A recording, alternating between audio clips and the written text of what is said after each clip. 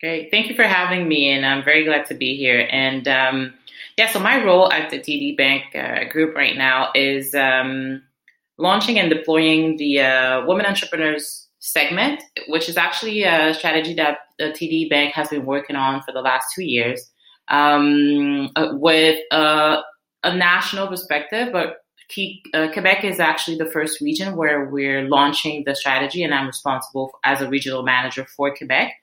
And our promise, literally, could seem very simple, but it's to facilitate the success of women entrepreneurs. And what we've done with this segment specifically is work with internal partners, such as our professionals, our experts, our bankers, and as well as external partners, organizations who have been working with women for the last 10, 20 years, and we've partnered with them sometimes to build new programs, but other times as well just to continue the regular offer of services and resources that they have to be able to offer these to women entrepreneurs who are already in business, but also to some who might be thinking of launching a business, and especially during these hard times that we are living. And I think it's more and more important to have local organizations being able to give the right support to the women entrepreneurs.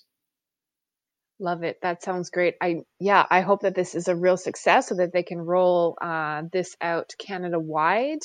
Yeah. So why don't you tell us just a bit more about maybe building partnerships and ecosystem building, and maybe a little bit about the knowledge base on gender bias. Yeah. So this is a very interesting and very important part of the segment, actually, because the way we tackle this issue, because TD has already launched different programs targeting women. We have a women in leadership program as well. But for this segment, women entrepreneurs, my colleague Chantal Pitre actually worked a lot on building this approach specifically for our bankers or professionals with a training that tackles the bias, the unconscious bias that sometimes we, women and men, have when we're talking and exchanging with women who may have businesses. Sometimes we know in general they will be maybe more reluctant to take risks, to take financing solution. So it's really important. It was really important for us to be able to address those issues and make sure that we give our bankers the tools and the knowledge to know and to be able to identify some uncomfortable situations when women will be bringing up ideas or projects to the bank, not be able to shut them down basically because we as professionals would find those ideas too small, or even be able to ask them sometimes if they were to have one or two partners, and sometimes some people would refer to those partners as being men.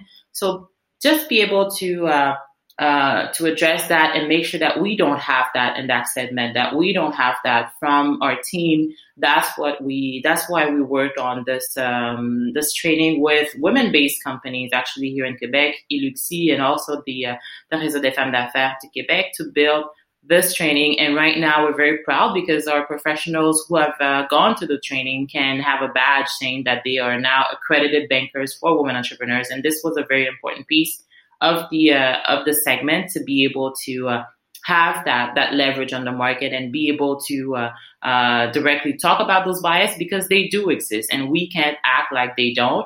And so we decided to address that directly and be able to train our bankers with that training. So we're all trying to figure out how we can better take a better approach or more efficient approach to supporting women in entrepreneurship overall. How is this specific TD initiative approaching that, and where are the building blocks they're putting in place? Yeah, so great question. For the first years, the most important part was creating, I would say, making sure that it was important for everyone within the bank, because of course, the bank already has clients who are women entrepreneurs, who are clients who are women, but making sure that it was important to have a specific dedicated segment to women entrepreneurs because TD, for some of you who may know, has a very broad diversity approach. We have a segment targeting professionals, targeting franchises, targeting Indigenous people, and targeting as well LGBTQ communities. So it was, I would say, only a matter of time before we decided to address the women entrepreneurs angle with that segment and building the whole motivation and inspiration behind the segment and making sure that through all departments of the bank, it was something that was important for every person and at every level. And working with the second step, I would say working with professionals who at different levels were already working with different women leadership programs, but decided to take some time and really motivate themselves and also gather a few more colleagues to join the program as well within the bank. So that's, I would say, the second level, to be able to collaborate with these partners, these internal partners within TD, and making sure that we have that support internally. So I think that's really that was very much important from the get-go, and that's why it took, I mentioned it took close to 2 years to be able to have that program to be ready, and we were about to launch the program in March this year, 2020. And as you know, that didn't happen because of the pandemic, but we still managed to deploy a lot of the strategies, a lot of the events, even though virtual, but a lot of what was planned, we were able to reach these goals because it was important for us to make sure that the segment was launched. So Tandem Launch is extremely interested in increasing diversity of entrepreneurs. And so, when you think about how women approach entrepreneurship or consider it, I mean, research shows that there are certain words that resonate on, say, job descriptions that are more appealing to women, or, there's a statistic, 7 out of 10 of the requirements on a job application, women feel like they have to meet all the requirements, as opposed to, men, if it's 4 out of 10, it's good enough for them kind of thing. Women tend to think more about the 2-body problem. They tend to consider other aspects in their life in consideration if ever they're going to become an entrepreneur. So, given all of that, like, what do you see, what do you experience in terms of trying to attract more women, encourage them that entrepreneurship is something where they belong? And then is there something more specific that would resonate with Black women that we need to be thinking about? Well, to answer the first part of your question, Bobby, I would say right now for the segment, what we've been working a lot with, and I don't know because we haven't had that experience. I don't know if it's because of the pandemic, but we're working more with women who are already in business, who have already started a business prior to the pandemic, or they were really on a certain wave of of their company. But if we were to attract new women entrepreneurs or businesses who were to start by women today, I would think the pandemic has made it very, very difficult to be able to attract more women, from my perspective, because as you mentioned, in general, of course, women tend to have all the perfect pieces at the perfect moment to be able to take that risk, even though we're pretty much reluctant to taking big risks. So the pandemic, I think, has made it harder for a lot of women who were thinking of launching their business prior to that. And right now are really reconsidering because it's not the right timing. They don't have the right skills. Maybe they should focus more on digital training, because right now everything's virtual. So I don't have the digital background. So we have a lot of women second guessing themselves again because of what we're going through, and are not able to, gain a lot of confidence to be launching their businesses. So I think we would maybe in the next 6 months or 12 months, we're going to be seeing some setbacks and new businesses opened by women. And I have a little bit of echo from local organizations here as well in terms of new demands for financing for new businesses started by women. It's been pretty much since May, June, it's been pretty much dead. So no new businesses have been open, and they don't have a lot of demands for that. It could mean two things as well. It could mean that, of course, as I was saying, the pandemic has raised more risk for women to start businesses, but it could also mean that, and that's also a fact, a reality, that women are starting a lot of side hustle businesses, apart from their job and their family sometimes and the household management. They are starting and testing out their idea right now. So they haven't registered yet their company, haven't incorporated yet anything. So they are still in the testing mode, testing phase. So it's not official yet. So because, again, they're testing out the risk. They want everything to be perfect at the right time with the right elements. So it could also be a certain explanation. And to the second part of your question about Black women specifically, I think a lot of things could be done and could have been done differently for many, many years now.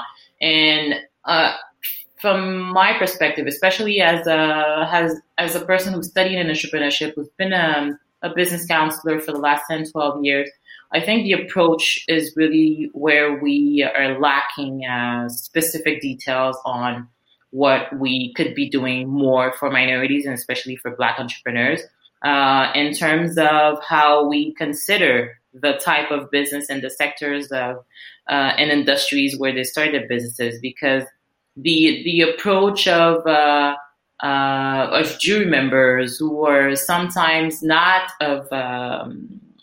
from the different minorities or different communities or Black communities, for example, they tend to evaluate, let's say somebody starting a business with Black products or Black hair, for example, as not viable, as something that doesn't have a lot of potential here in Quebec or in Canada.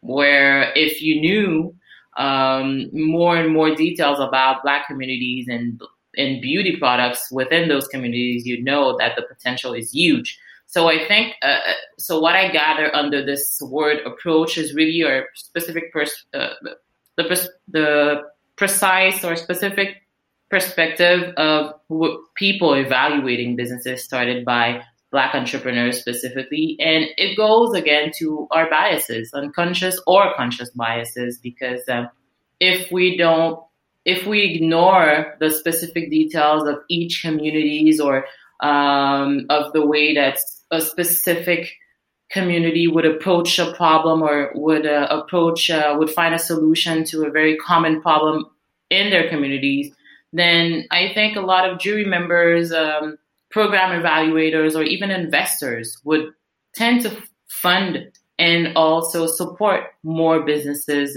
funded by Black entrepreneurs or other minorities as well. Could be Indigenous or other minorities.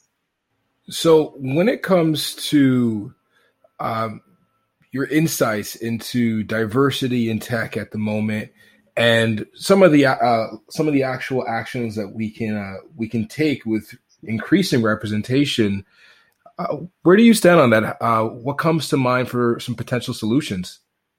I think in terms of it's easy to say, but of course it's not easy to do because it hasn't been done. So in my mind, it is something that's easy to do, but it must not be for some people. But it's representation, right? As I was saying, a lot of times when you go to accelerators, incubators, or even visit co-working space, prior to the pandemic, of course, you would see literally only people from different minorities present there. So, but it's when you it really was, the issue was when you were to see the businesses funded by investors or by different programs, that you would see there is a certain gap, because you would not see those diversity and minority people represented in the projects that won. So I think it's starting to change. It is starting to change a lot, and that's very good news. But I think the first step would be representation, making sure that the decision makers, wherever they are, what title they have, are people from different communities representing a certain level of diversity. And of course, it's not the only answer, because sometimes you could have people from different diversities who don't have the right approach, who don't have that perspective on we should be able to have more diversity represented. So this is why the second approach would be to make sure that we know and don't ignore our biases, conscious or unconscious, as I was saying. And could be training for a lot of people making decisions in those programs, those sectors, incubators, and whatnot, just to make sure that we are putting all the right tools of success on our side. And I think the third aspect would be to make sure that we do the extra mile to go for those, for that clientele, I would say, without making sure that we only see them as clients, and to make the extra mile, to go in communities to promote the different programs that you have, to go to different neighborhoods that sometimes you're not accustomed to be able to find those young entrepreneurs,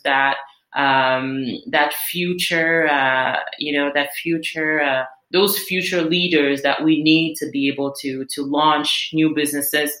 And also because they are the people who will be able to find solutions with impact, find solutions for social problems that because they're not some things that we live and that are part of our reality, but they might be the future leaders who would come up with solutions to fight those social injustices and social inequalities. So we have to do the extra mile to go to those communities, go to those neighborhoods to find these future leaders and be able to promote our programs and make sure that we attract them.